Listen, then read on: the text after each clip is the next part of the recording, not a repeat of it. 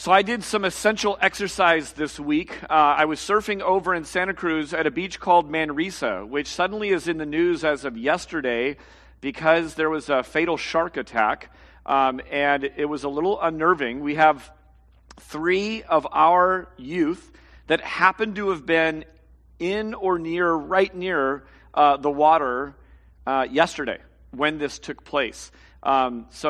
Man, I gave my own daughter a hug because she was waist deep in some water where there was some threatening things happening, which is very, very rare here in Northern California.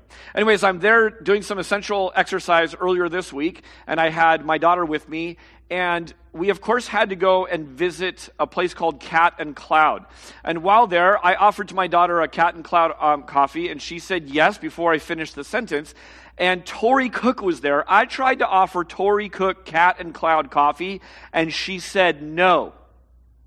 You don't have to rewind. I'll say it again. I offered Tori Cook Cat and Cloud coffee, and she said no. I made it clear, Tori, I'm offering it to you. I will pay for you. She said no.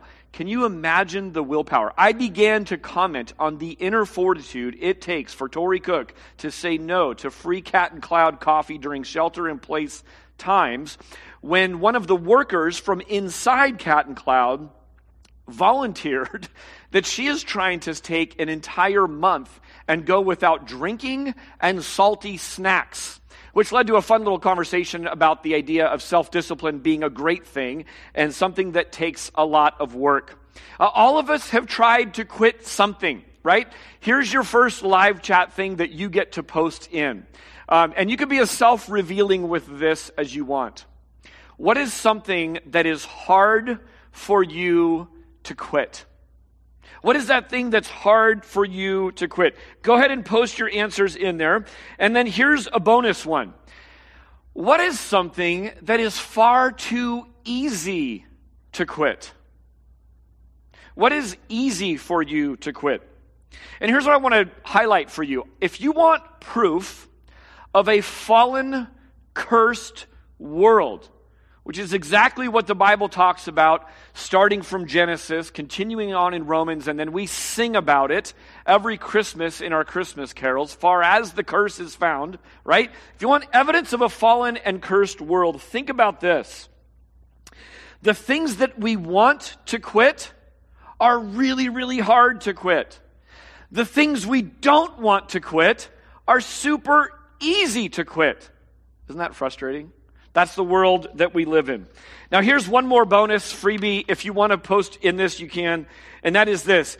If you could have one trade in life, something that you could lay down forever and quit cold turkey, and be able to trade it with something that you want to never ever quit doing, what would that be? What would that trade be that you could lay down something and never do it again, and pick up something else and never struggle with quitting that item again? Today, we are talking about prayer. We're talking about prayer and not losing heart. And these things go together, praying and losing heart. Here's the sermon in a nutshell. Ready? Here's the instruction. Always pray, never lose heart. Always pray, never lose heart. Most every human being that you've ever met or seen in a documentary or read about, think about it, has prayed at some point in their life. Most every human being on the planet, I would venture to guess probably every human being, has prayed, and many of them, if not most of them, including most of us watching this morning and talking this morning, have at some point quit praying. Most everyone prays, most everyone quits praying at some point. Why is that? Well, if you've ever prayed, you know something of hopelessness. That may be what led you to pray. And you also know something of hope. If you've ever prayed, you know something about timing and it being different than your mindset. In other words, you didn't get what you asked for when you wanted it. And you've also had this question, am I the only one hearing my prayers? If we have an unofficial prayer book in the Bible, it sits right in the middle. It's the Psalms. I want to show you some language from the Psalms. Psalm 10:1, why, O Lord, do you stand far away? Why do you hide yourself in times of trouble. Look at these words in red. Psalm 13:1, how long, O Lord, will you forget me forever? How long will you hide your face from me? How long must I take counsel in my soul and have sorrow in my heart all the day? Consider and answer me, O Lord my God. Psalm 22, this one may sound familiar. My God, why have you forsaken me? Why are you so far from saving me from the words of my groaning? Oh my God, I cry by day, but you do not answer, and by night, but I find no rest. Psalm 44, awake, why are you sleeping, O Lord? Rouse yourself, do not reject me forever. Why do you hide your face? Why do you forget our affliction and oppression? Psalm 77, will the Lord spurn us forever and never again be favorable? Has his steadfast love ceased and his promises at an end for all time? Has God forgotten to be gracious? Has he in anger shut up his compassion? If you have ever prayed, then the language found in this small sampling of the Psalms rings true to you. I mean, if you've ever really prayed for something in faith and put your hope in this prayer, then these words might call back a season that you went through, a time in your life, maybe a life-altering time in your life that rattled you to the core. And these words ring true. Prayer involves faith, and Hebrews 11, chapter 11 of Hebrews, is the great Hall of Faith chapter.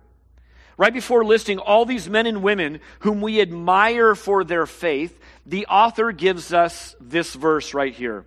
Hebrews 11:6, and without faith it is impossible to please him. For whoever would draw near to God must believe that he exists and that he rewards those who seek him. God rewards all who draw near in faith. This little short sentence is sort of Luke 18's passage on prayer in a nutshell. Luke 18 shows 5 different kinds of people who are drawing near to Jesus with all kinds of needs and all kinds of backgrounds. And what Jesus does is he lovingly is showing them the way that the Father rewards those who draw near to him. Today, very specifically, we begin the chapter with a helpless widow who is armed with nothing but fairness and what is true, plus persistence. And she comes and draws near to the right person, and that is she's drawing near and asking for help. And what she's rewarded with is justice. Luke chapter 18, starting in verse 1. Look at Luke with me, and we'll read just the first 8 verses. And he told them a parable to the effect that they ought to always pray and not lose heart. He said, in a certain city there was a judge who neither feared God nor respected man. And there was a widow in that city who kept coming to him and saying, give me justice against my adversary. For a while he refused. But afterward he said to himself, though I neither fear God nor respect man, yet because this widow keeps bothering me, I will give her justice so that she will not beat me down by her continual coming. And the Lord said, hear what the unrighteous judge says. And will not God give justice to his elect, who cry to him day and night? Will he delay long over them? I tell you, he will give justice to them speedily. Nevertheless, when the Son of Man comes, will he find faith on the earth? Luke gives us a gift. In fact, in each of these little short snippets that we get in Luke 18, Luke gives us the gift as people trying to interpret by stating in advance Jesus' purpose in telling the story. So there it is in verse 1. No need to question what the main takeaway from this parable is. Jesus told them a parable to the effect that they ought to always pray and not lose heart. It's the key to this morning. So I want to start with Jesus on prayer and just looking a little bit about what Jesus talked about with prayer. You notice in the scriptures, there's no seminars. He doesn't recommend books. He doesn't give lengthy teachings on exactly the way that prayer works. He doesn't have lofty theoretical discussions. Instead, Jesus simply lived his life and prayed. Prayed and lived his life. When he does talk about prayer, think about the Lord's Prayer, for instance, he actually tells us not to copy those who would just mindlessly repeat words. It's curious that people are taking the Lord's Prayer and doing what he said not to do with it, and that is just mindlessly say it without really thinking about the words. The other thing he says, not only does he talk about it, about not being repetitive, but he indicates in various ways that we will be tempted to quit. We'll be tempted to give up in prayer. Now, Luke has already shown Jesus praying in some different ways. At his baptism, we hear Jesus pray. In solitude, in fact, Jesus' habit was that he would go away by himself and find a spot to pray. We see him praying before a major decision. He spent all night in prayer before choosing his 12 disciples. We also see Jesus praying for his friends. He says to Peter that his faith would be tested, but Jesus was praying for him, that his faith would not fail, that he would pass the test. And then, of course, we see Jesus praying for his persecutors. A couple weeks ago, we celebrated Easter and heard the words of Jesus' compassion and forgiveness, praying for those who were in the midst of murdering him. He also told two stories very specifically to teach us about prayer. And the first is found in Luke 11. And just reviewing that for a moment, he framed this in such a way, we basically called it ask, seek, knock, repeat, right? We put the musical notations there to say this is a picture of prayer. Jesus goes way beyond the teaching of his day. What were the Jewish leaders teaching the people? They were saying this: pray 3 times a day. Now, why wasn't it 27 times a day, and why wasn't it once a day? Well, they thought 3 times a day was the sweet spot between going to God in prayer a lot, but making sure that they don't weary God out. They don't wear him out with their bothering him. Now, we have children in our home, and old to young, the siblings team up, and they form different strategies to ask the parents for things. And what's fascinating about it is this. I think they must have really complicated charts and personnel packages like an NFL team, and someone, I can't figure out who, but someone's calling the shots. Go, we're going with nickel package. Go, go, go. They're calling plays, and what we have is we have different kids, different sets of kids, all coming to the parents, and there's some elaborate system in place where they are figuring out which parent should we ask this question to, what's the time of day, what's the barometric pressure, what are we asking for? Is this screen time? Is this snack time? Is this something else? And then they go in, and the entire goal of it is this: they want success for their request, right? And one of their main things, I think, is they don't want to wear the parents out. Parents, maybe you're armed with something like this. If you want an answer right now, I'll give it to you, but stop asking me, right? And these kids of ours are geniuses at sitting there trying to figure out how do we ask without asking too much. Here's the shocker. Ready? Jesus blows that apart, and he says, ask, seek, knock, repeat. As in, ask and keep on asking. Seek and keep on seeking. Knock and keep knocking. Pester in prayer. That's actually the lesson of the story from Luke 11, is that we are to pester in prayer. What's amazing is in the first story, Jesus paints the language of prayer as that of a friendship. It's between 2 friends, 2 neighbors. So prayer is never to whom it may concern. It's never impersonal. It is always from a person to a person. And that's what Jesus is teaching us.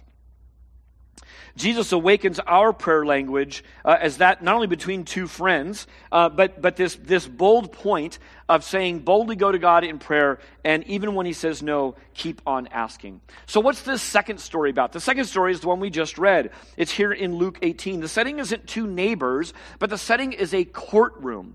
And what we have is we have a nameless widow, and we have some faceless judge. I would add he's a heartless judge. And there's this exchange going on. So in some ways you couldn't have two more different pictures, but there's a link between the two. In the first one, we see persistence in prayer, as in a friend asking for bread at an inopportune time. He knocks and he keeps on knocking, and Jesus commends that. And in the second, we're told, don't lose heart. Keep praying always. So prayer is essential. Prayer is ongoing. Prayer is on repeat. And you will be tempted to quit. Don't lose heart. Keep praying. I want you to call your mind back for a moment to Hebrews 11:6. Without faith, it is impossible to please him. For whoever would draw near to God must believe that he exists and that he rewards those who seek him. Jesus discusses prayer, and prayer is the lifeblood of our life in God. Just as communication is the lifeblood to our relationships. Jonathan led us in the song, Draw Near, and one of the ways we draw near is in prayer. Like any conversation, prayer involves speaking, prayer involves listening, prayer involves silence between the two people. There is meaning and exchange going on. There is relationship building simply in the act of conversation. One of the things that I've altered my schedule around, which has been kind of fun, is I've been taking each of my kids out on a little lunchtime, one-on-one. And Tate's been knocking down my door. He's been following the scripture. He's been pestering me in prayer, making his request. When is it my turn? When is it my turn? I don't know about your kids, but my kids are hyper-focused on what's fair and whose turn it is. So Tate, my little 6-year-old, when's it my turn? Well, this week it was his turn. So me and little buddy Tate jump in the Jeep and we head over to In-N-Out. We're sitting in the line for In-N-Out, and I turned to Tate. I said, Tate, what do you want to talk about? And without missing a beat, Tate says this. He says, do you know how to make lava? So I repeat the question. I said, do I know how to make lava? And he goes, yeah, because I do. And we were off and running. All of a sudden, he's yapping and talking and telling me the things that he's been studying and learning, and away we go. And what it was just a dude and his dad yapping about whatever was on his mind, and it was awesome. It helps that we threw in some really good food, which is also biblical, that we converse over food. This is how I'm able to get to know my son. I get to know his mind. I get to know what's in his heart. I get to know his soul. I get to understand who Tate is. And this won't be abnormal. This will just be an ongoing thing through our life. What's happening in this scenario is that Tate is drawing near. But really, when you look at the big picture, I'm the one. The dad is the one making it happen. Who does the heavy lifting? Well, I'm the one with the car. I'm the one with the schedule. I'm the one who put out the initiating thing to say, hey, come, let's do lunch. I'm the one paying for lunch. This is a picture of God and us drawing near. It's not a chore or a burden to draw near to God, right? We don't have to come up with some cash to buy God lunch.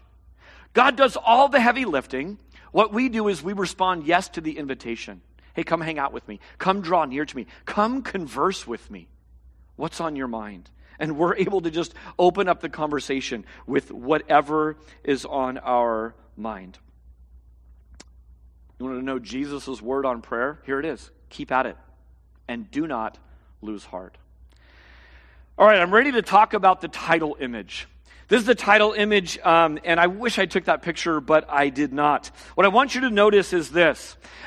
In looking for a title picture that had to do with prayer, what you don't see in this picture is folded hands, hands pressed together, hands raised in desperation, hands holding a baby, hands holding a Bible, hands clutching a cross.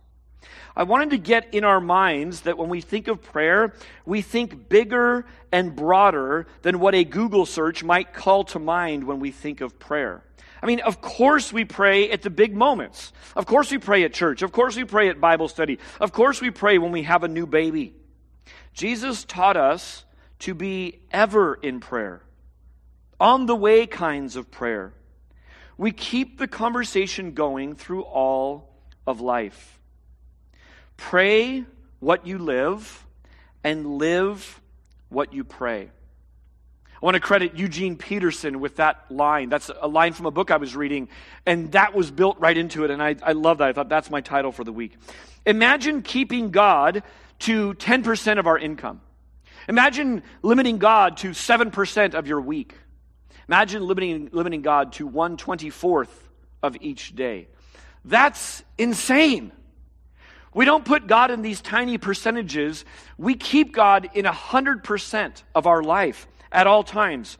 And we are always the better for it. Here's some real layman's terms about what to pray. Pray 100% of your life. Pray what you live. Whatever you're going through, pray it. That's the teaching that we have. And then by God's grace, seek to live out what you pray. You will find yourself asking God for things. Like this woman, you'll find yourself asking for justice around you. And pretty soon God will nudge you to say, you keep praying for me to do something about it. I've got someone in mind. It has the same initials as you. And so we go and we live what we pray by God's grace. You know, Mount Hamilton houses Lick Observatory.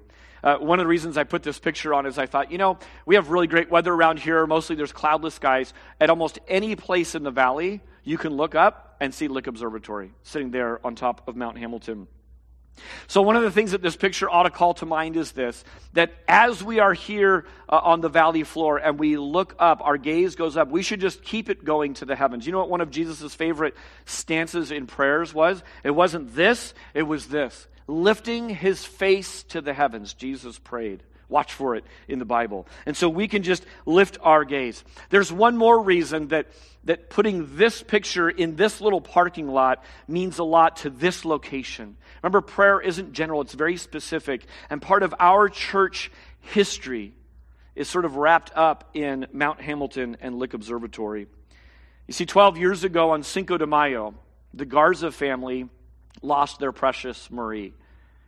She was lost to an enemy that Jesus conquered and is in the process of finalizing, and that is disease and death. And one of the things that John Garza did, he was here in our church parking lot moments before she passed, and he turned his grief into something that was really powerful. He invited a lot of people, his cycling friends, into doing a yearly ride on Cinco de Mayo from our church parking lot up to Mount Hamilton and back.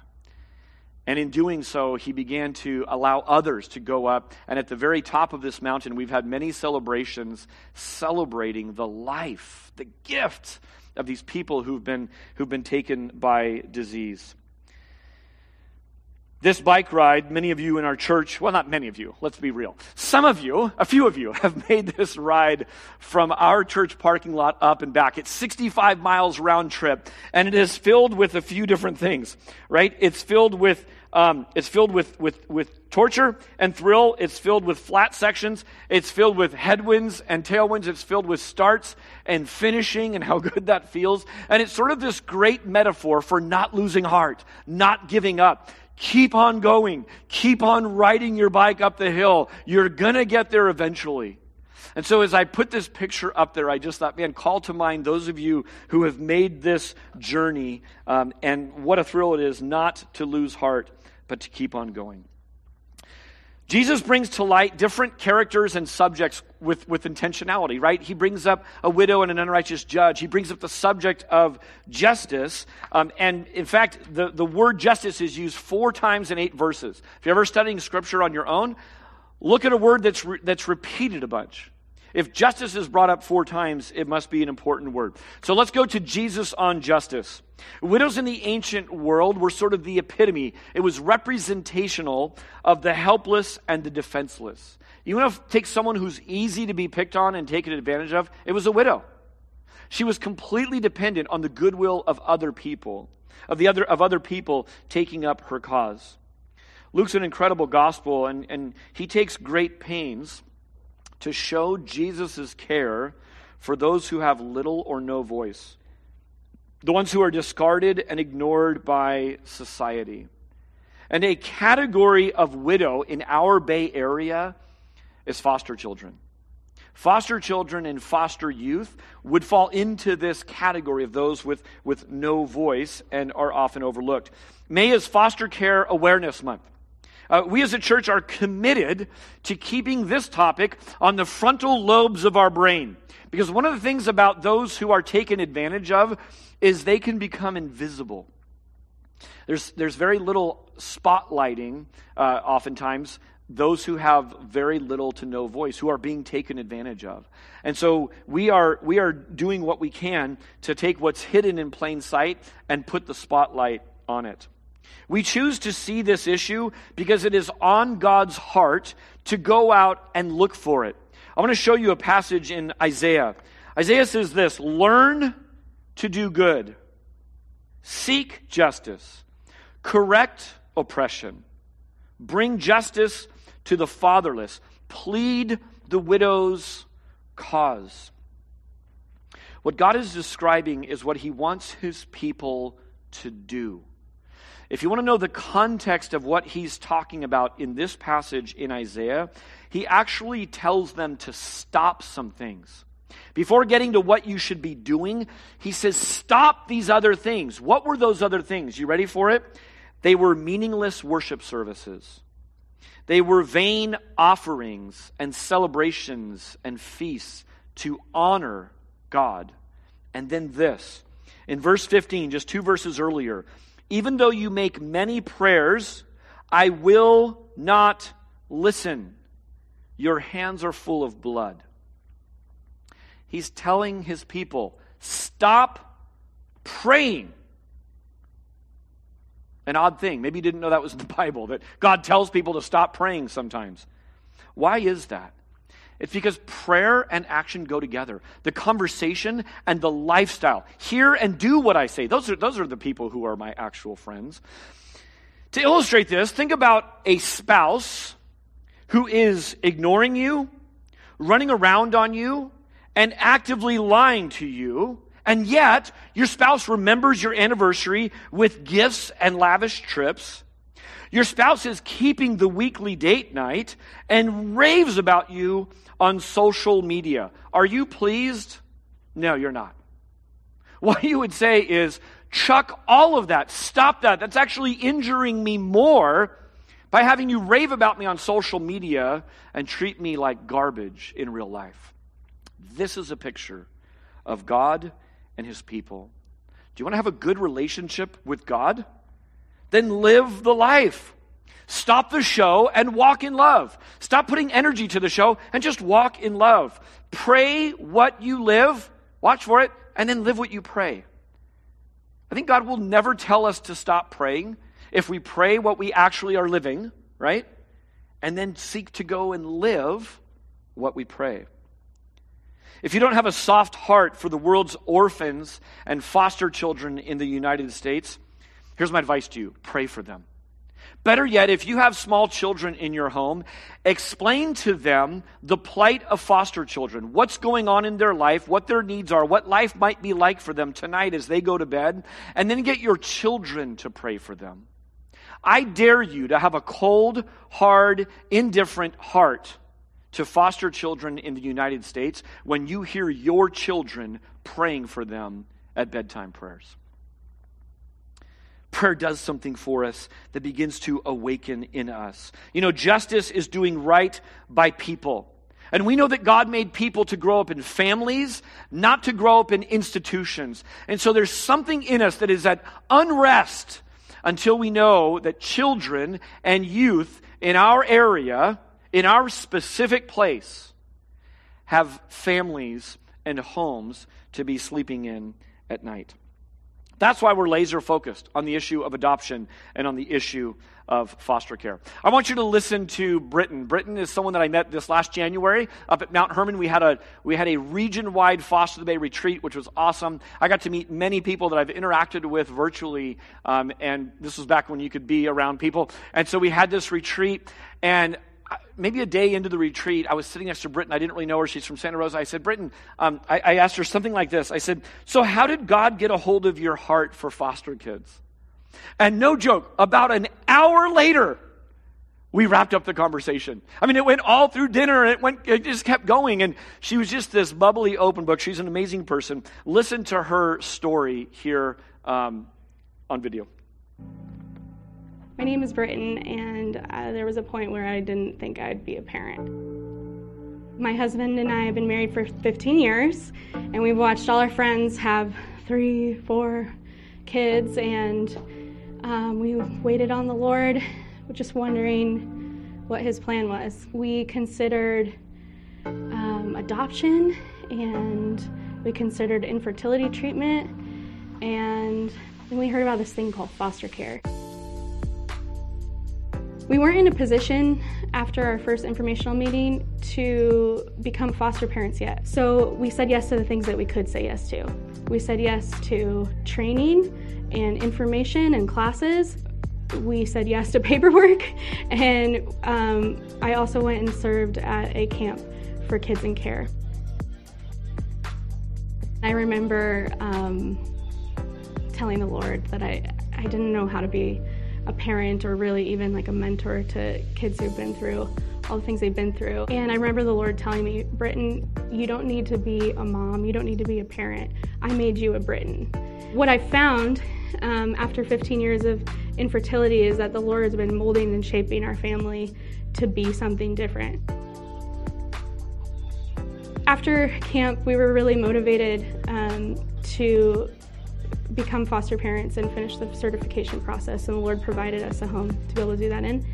We had our first placement as a sibling set. These 2 kids were funny and smart, and we loved them tremendously, but it became very apparent within a short period of time that our house wasn't the right fit for them, and that they had needs well beyond what we could meet even as a very supported family. Our placement came to a really quick stop, and we were devastated. I ran away and visited my parents for 10 days, and I didn't know how we would ever say yes to another placement. We felt like failures.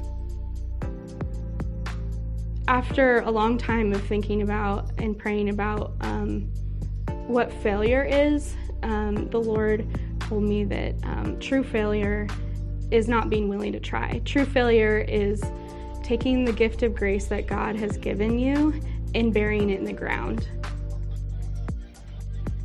6 weeks after our failed placement, we received a phone call about a 14-year-old boy. And I was like, how is this gonna work? And we spent 5 minutes with him, and we were like, we want to be your people. We've just had the best time getting to be a part of his life. It looks like we'll get to be a part of his life the rest of his life.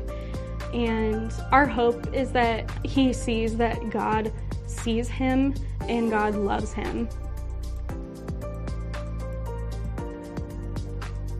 I really believe that the scary things in life are probably the only things worth doing. There are kids out there that are worth changing your whole life for.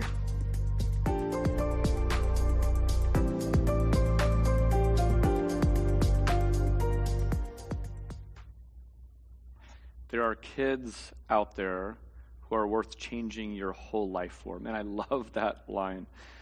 Foster the Bay has been something that we've partnered with since its very beginning, and right below you, depending on if you're watching full screen or not, there's a bunch of links.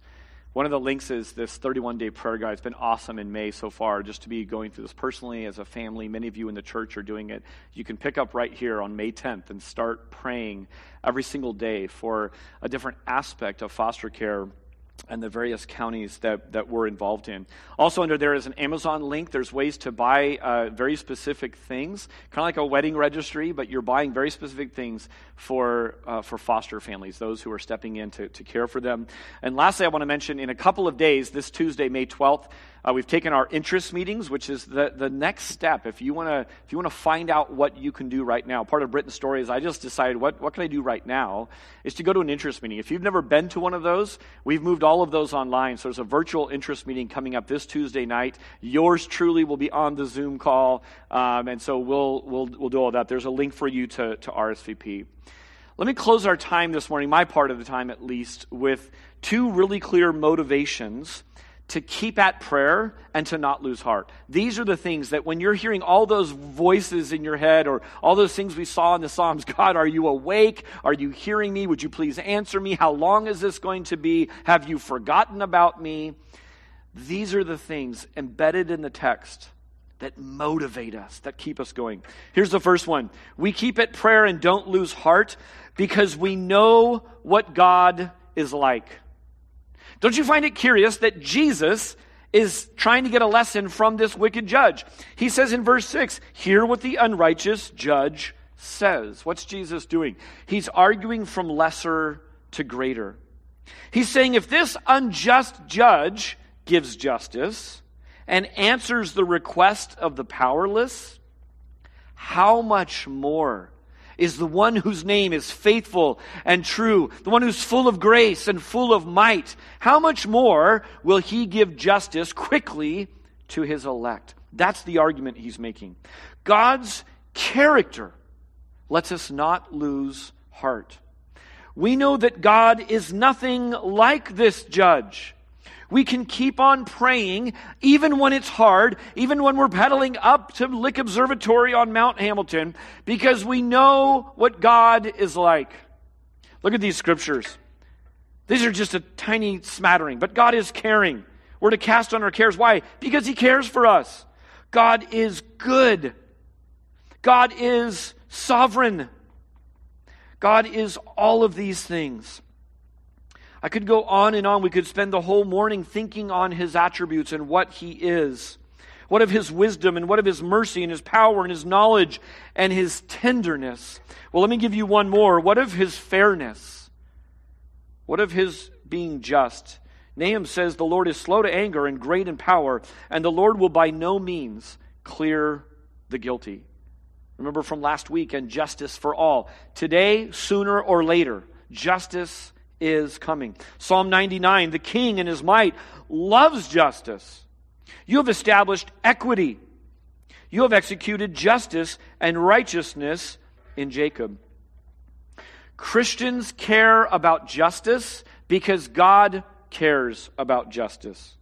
Christians gain their justice from Jesus. It's from Jesus that we are made just. Go and read Galatians, which is the short version. Go and read all of Romans if you've got tons of time. That's the message. Our justice, our righteousness is given to us, granted to us, because Jesus took the penalty that we deserve. So now we cry out to God in our helplessness, in our widowness, right? And God hears the cries of his people. So we don't lose heart. So not only do we keep at it because God alone has the words of life and he has the character to back it up, but secondly, we keep at prayer and don't lose heart because we know he's coming back. The very end of this, nevertheless, when the Son of Man comes, will he find faith on earth? We don't ever quit because we're convinced Jesus is coming back. Remember from last week, what we believe about the future determines how we live in the present. This is true in big and small ways. What we believe about the future determines how we live in the present. Jesus had just gotten done, the previous section last week, chapter 17, waking them up with apocalyptic kinds of language. Words that were meant to stir urgency and renew their faith. And now he ties prayer into looking for his return.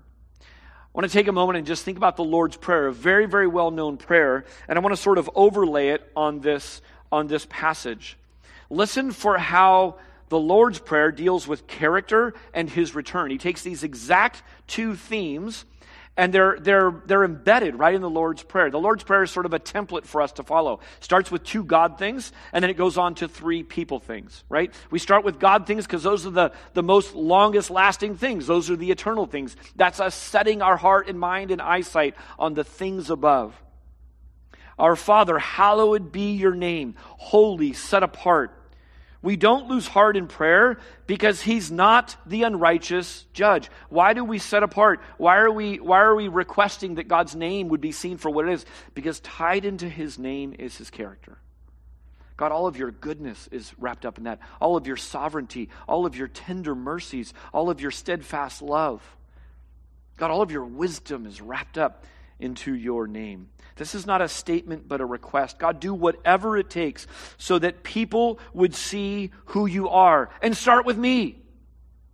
Be holy and set apart and shown for who you are in my life. Your name stands for all that you are.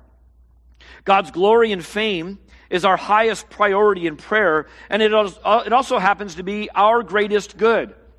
Should we be praying about the current health crisis and the current relational crisis going on in our life? Yes, that's praying what you live, right? Of course we should be praying about those things.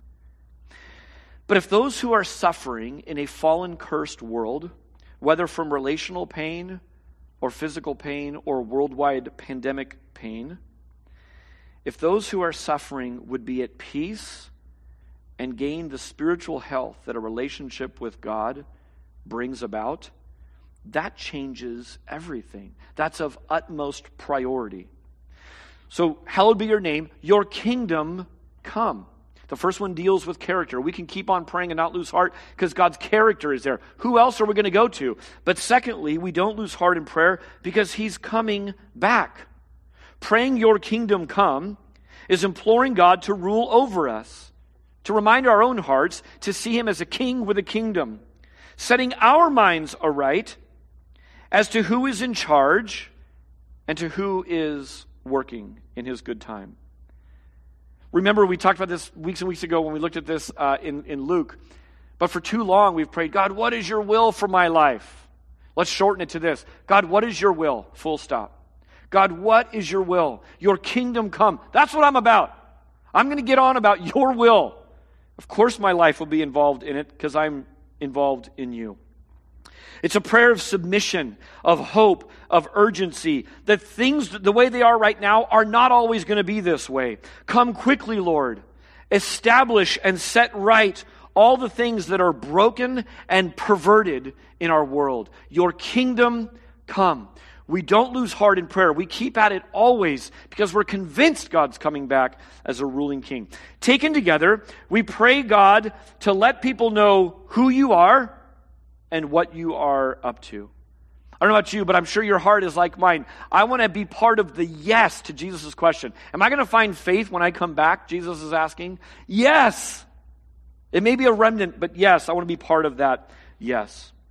He goes on to talk about praying for daily bread, for sins forgiven, for protection and temptation. This is praying what you live. These are all the things of life that we pray. Always pray and never lose heart. You've got this because God's got you. Look at this verse on the screen. I showed it earlier. I've highlighted some of the action words. Learn to do good, seek justice, correct oppression, bring justice to the fatherless, plead the widow's cause. I began thinking and praying about some of those children that we've seen in the video. Some of you who are a little bit older and you're on a career track, maybe you're in college right now. I want to walk through some things that tie into this scripture. See if any of these quicken your pulse a little bit more than the others. See if any of these cause you to sort of lean forward in your chair. The world needs people to love, and that means some very specific things, and it looks different for different people. But here's number one. We need entrepreneurs and teachers to learn what is good, like by trial and error, to go and do, and then to teach others what is good. We need daring adventurers to seek justice. Don't just go on vacations and travel the world and use your hunger to meet new people and be bold for nothing. Go and seek justice. We need bold lawyers and law enforcement to correct oppression that is going on. We need wise and tender social workers to bring justice to foster care and youth in orphans here and around the world. And we need fearless neighbors to stand with widows who are being ignored. I love that Britain said, we said yes to paperwork. That doesn't feel like the work of God all the time. That's a huge part of being a foster parent or an adoptive parent. You know that some widows just need someone to sit down and go through paperwork and make sure they're not being involved in a scam, not being make sure they're missing something. To go and be helpful, to stand with them and not let them have their plight ignored. Maybe it's time for you to set your career around this. Maybe it's time for a career change. Maybe God would shift and nudge you in some different direction because you want to participate in the work God's doing. Jesus has a way of doing this, right? Come and follow me. And what does the tax guy do? He leaves his tax practice and he follows Jesus. You know, the best way to learn about prayer isn't by a book, isn't by a conference or hearing a sermon. It's just to pray. And ultimately praying with those who know how to pray. The disciples came and said, teach us how to pray, Lord. You seem to have an active prayer life. I want you to bow your heads and close your eyes for a moment. If you want to, lift your face to heaven. Don't look at Lick Observatory. Keep going, and maybe we want to lift our faces this morning. But in prayer, I say this, God, we want to pray the things of you. We want to pray your glory. We want to pray your respect and your honor, that your will and your plan and your purposes would so fill our minds, God. And we know the way to pray that is to have your book open in front of us in prayer. God, you tell us to pray what we live. And so we set our heart and our minds and our imaginations on God things, but we also live with people things. God, that today we'd have our daily bread. We'd have our daily needs met. God, that today we would forgive people the way you've forgiven us. God, that today you would protect us in the midst of temptation.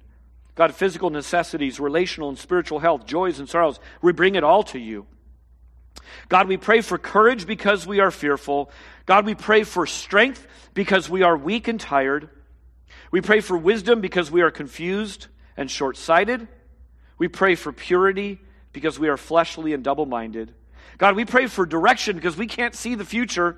God, we pray for healing because we are sick. God, we pray for forgiveness because we are sinners in need of grace. And God, we pray for restoration because things are broken both in our lives here and in our world. And all God's people said, amen.